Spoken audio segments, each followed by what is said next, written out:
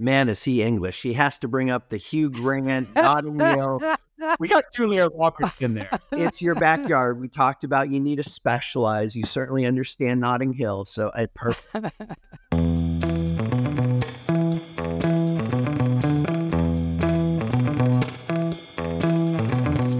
Welcome back, everybody, to this week's Sales Strategy and Enablement Podcast. I'm Alistair Woolcock, CSRO here at Revenue.io, joined by my co-host, Howard Brown, successful entrepreneur, founder, and guru in all things artificial intelligence and revenue science. Howard, how are you doing today? I'm fabulous. It's good to see you. Welcome, Charlie. It's great to be with you again. Thank you. Charlie, we are thrilled to have you back. It's Charlie Cowan, the RevOps Charlie, RevOpsCharlie.com. You've been a thought leader in the space of RevOps for, many years now, and also pioneered some of the books, one of which I love, How to Sell Tech. Brilliant insights inside there. Charlie, it's just wonderful to have you back here today. Thanks very much. Great to chat with you both and talk about my favorite subject. Yes, RevOps. Now, we had a really lively conversation last time about the automation, the data, and the raw impact that generative AI and AI is having itself. Today, I want to shift to more of the practical application of some of the changes we need to make. And I want to start with a newswire that came out about 30 days ago, roughly. And it was McKinsey & Company. And McKinsey & Company cited that amongst Fortune 100 companies, those that have a CRO, which is a more progressive role in the world of RevOps now, so Chief Revenue Officer instead of just a Chief Sales Officer, they grow 1.8 times faster and higher revenue than their peers. So we are seeing the impact now, Charlie, of RevOps in the Fortune 100. We're seeing the linkage between sales, customer success, marketing, and all of the tooling and data come together. I guess showing up, McKinsey is espousing it in the biggest companies in the world. And look, every startup these days should be embracing that approach as well. But you have a really interesting way of articulating how to pull this together in a flywheel in terms of the continuous nature of all of this. So let's dive into the RevOps Charlie flywheel if we can, and just talk a little bit about how you help companies conceptualize and get these kind of gains that McKinsey's talking about. Yeah, just to encapsulate what revenue operations is as a topic, it's about aligning marketing, sales, and customer success into one unified process. And the reason why we do that, from my perspective, is that over the last 5-6 years, especially going through COVID, the way that customers, that buyers want to buy has completely changed. They've got no interest being on the receiving end of 80 SDR emails that all look exactly the same every day. They've got no interest at being spammed. And so they're taking control of how they want to buy. And a lot of that is involving them connecting with their peers in private Slack communities. It is going to G2 and looking at some of their grids. It is private WhatsApps. It's the dark funnel, as it's referred to. And at the point when they pretty much know what they want to do, that's when they put their hand up and they start speaking to vendors.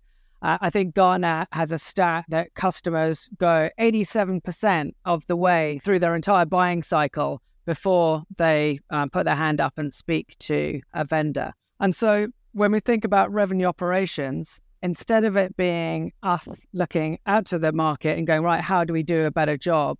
I truly believe that we need to look inwards at our business from the external perspective of our prospects, of our customers, and importantly now, our partners, whether that's consulting or reseller partners. And so the flywheel that you talk about, which I describe with all of my clients, if you imagine, close your eyes and visualize a circle, a flywheel going clockwise, and it's split into two halves. The top half is very much the external aspects of the revenue acceleration flywheel. And so in the top half, we're talking about things like that dark funnel that I mentioned. We're talking about things like the content that you're creating on your website and your social feeds. We're talking about the buying experience that your buyer goes through as they move from your marketing teams to your SDRs, to your AEs, and on to onboarding. We're talking about the contracting process, what it's like to negotiate with you, the onboarding and adoption, and then on into your CSMs and any upsell and hopefully renewal and not churn. So that whole experience is an external one. What's it like to be a buyer of your services?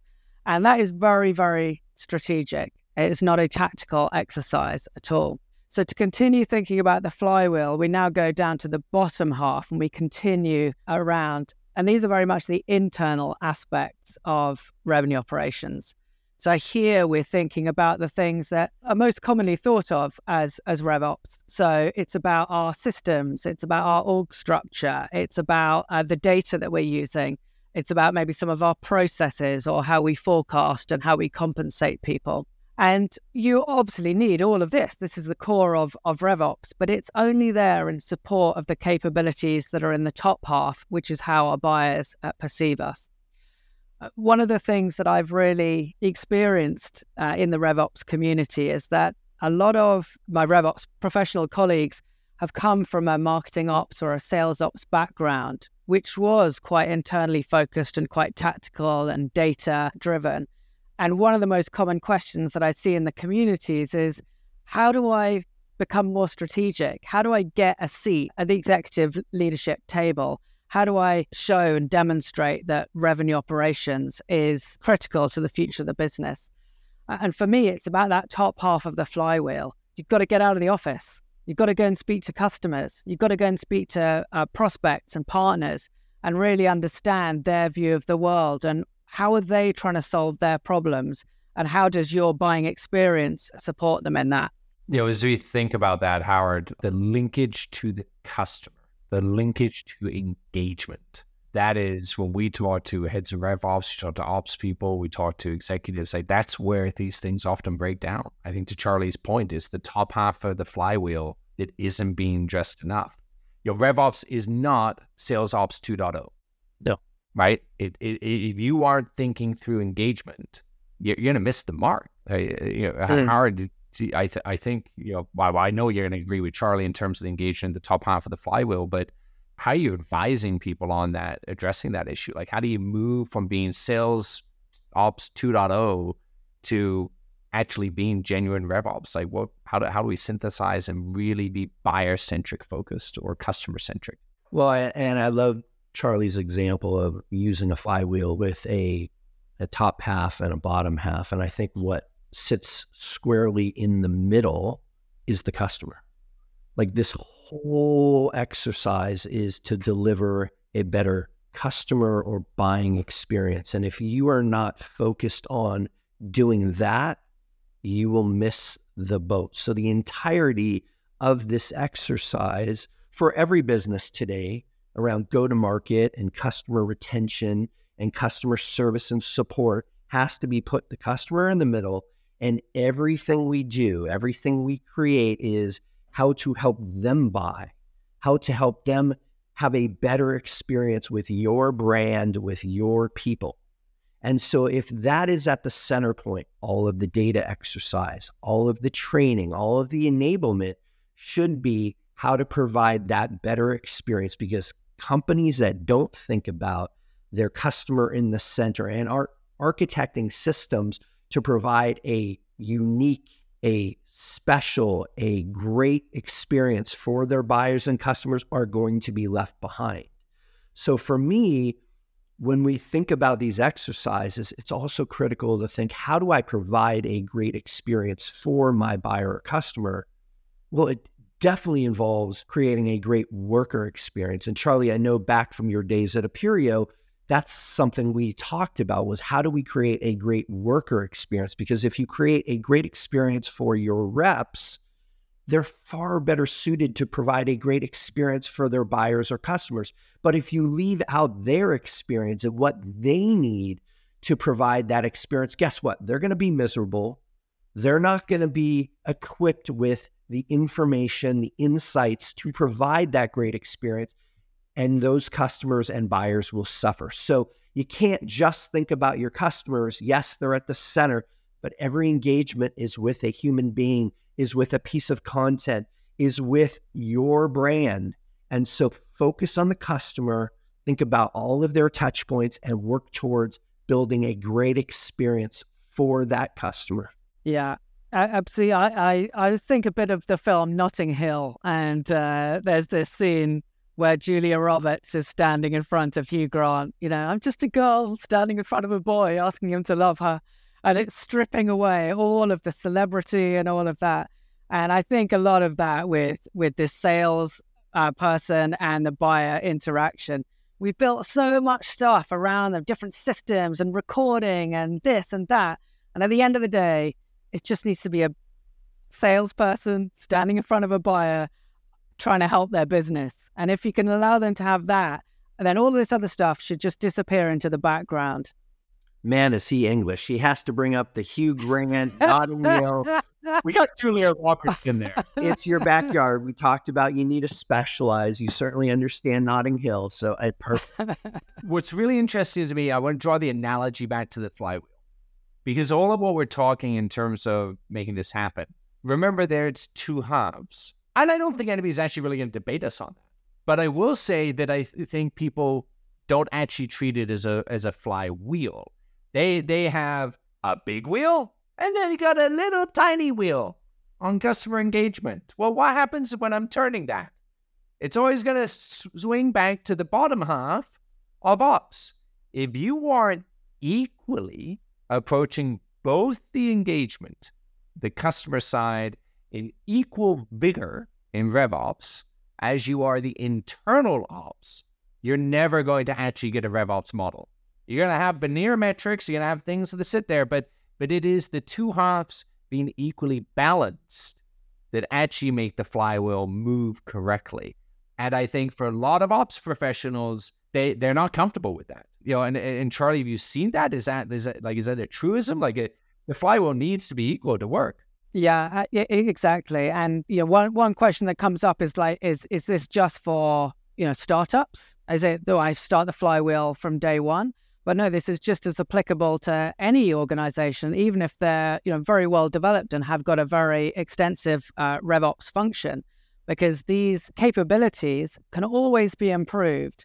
My history teacher at school, I remember saying, I'd never give 100% because you could always do better, which I thought was a little bit mean. But you can always improve. And so even if you are a very well-developed global organization, you can still use that flywheel. And the second question that comes up a lot is, well, where should I start on the flywheel?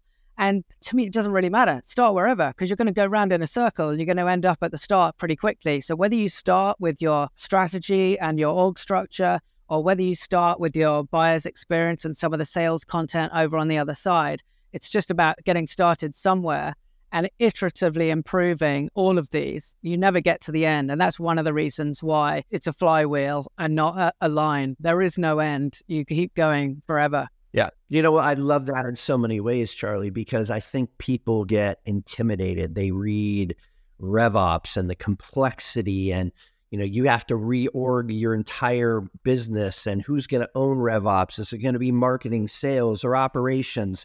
And, what do we do with comp structures and everything else? Start with something simple.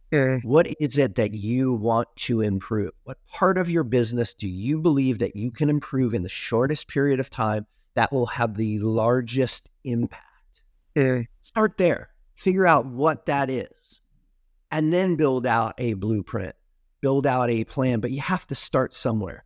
And I think people get intimidated by, wow, there's data governance, and now I need a data science team, and I need a sales organization that's aligned with marketing in a different way. And we have to have just find somewhere to start the process, bring in some experts like Charlie, start to evaluate the current situation, identify the pain, the challenge, and what value you want to move towards and work and get started. Don't be afraid. The fear again of it's too big, it's too overwhelming. Yeah. We overcomplicate things, and we could learn a lot from our product colleagues over on the other side who are doing rapid experimentation. They're creating hypothesis, they're running A/B tests, they're just testing crazy on the product. And we don't tend to replicate that in go-to-market. We spend a lot of time planning and thinking, when instead, which to be, we've got a hypothesis, We think that if we put a diagnostic tool on the website, it'll help customers to understand the value. Right, well, let's just spin up a minimum viable product for that diagnostic and get it on the website this afternoon or later this week. These things don't have to take months and months. Test, see if it works, iterate, and go on to the next thing in the flywheel. Man, he sounds like Alistair Wilcock, right? Like test, iterate, go, right? Yeah. Yeah, I'm very big on, and I love your thinking there, Charlie.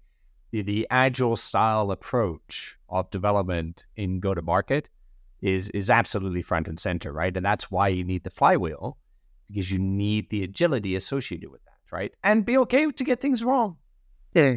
I mean, I've worked in many an enterprise, so I'm like, what we did in certain combinations of things, it didn't work as intended. All right, well, you know what? Let's move on to the next thing. Fail fast. Yes. Yes, fail fast, because as we've discussed both the last episode and this one, the rate of automation and AI impact here means you need to fail fast. Yeah. Right? And by the way, that fail fast will mean you will equally succeed just as quickly. Right? Again, it's back to the balancing of it. So the agile approach, lowercase a, brought into go-to-market, really important. I think Charlie is bang on advice. And to your earlier point, it's not just startups. As we started with, McKinsey's now proving, again, back to their statement, Fortune 100s with these models, with the structure in place, let's face it, you don't have a CRO without a RevOps team. 1.8 times faster revenue growth in the Fortune 100 space. That's even more pronounced when you go further down market. So let's be agile. Let's go break a few things and test accordingly. On that, Charlie, and I know we're going to run out of time here soon, but in the spirit of failure, what's something that you've seen that people fail on in this? I think certainly my experience in enterprise SaaS, things just take too long to get delivered. There's a lot of planning, a lot of ideas, and then at the end of the year, you go, we were going to do that webinar, weren't we, on something? And so things just don't travel from idea to execution fast enough. And in many ways, that can be cultural from the very top of the business, that actually, we need all these checks and balances and, no one make too many mistakes. But that needs to come right from the top of the business on the enterprise revenue structure, that actually we have urgency in our business. We're iterative, we're experimental, and we want to go fast. And I have this phrase, in some companies, everything happens in one day, and in other companies, nothing happens in an entire year. And you have these companies like, are we any further forward than we were a year ago? No. And that is that challenge. So it's implementing a bit more of this urgency and momentum in these organizations. Well, Charlie, this has been a fantastic conversation with you. Unfortunately, I'm going to bring us near the end due to our time constraints here. But, I think the two halves of the flywheel sync together is a key element to solving that problem, right? If you're going a year and not iterating, you're failing, right? And that brings me actually squarely to this week's trivia question. Are you ready? I'm ready. Okay, so not as comical as last week's. We'll have Charlie, on this one, but do actually think of these companies now and the changes they're undergoing. Catherine Grotowski, who is vice president at General Electric, came out and said that AI represents a big part of the next big thing. What was the next big thing that Catherine referenced from General Electric? Artificial general intelligence and generative AI. 2, finding intelligent machines that will automate GE. 3, that she believes that AI is going to be the fuel for the 4th industrial revolution. I think it'd be that last one, that it's going to be the fuel for the next industrial revolution. I think it's going to transform the way that we build, manage, and run machines. You're bang on, Charlie. That's exactly what Catherine said from VP from General Electric. And, and you just think about our couple conversations here, how transformative RevOps has been over the past really five years plus. And now we have AI hitting it square on in front of us. The ability to have an agile-based flywheel approach to my companies, you can't be stagnant anymore. The 4th industrial revolution is here. We are actually in it and living it right now. And many people argue that it's happening at a rate that is 4 times faster than anything previously in human history. So it's an exciting time to go change how we go to market and how we build those teams.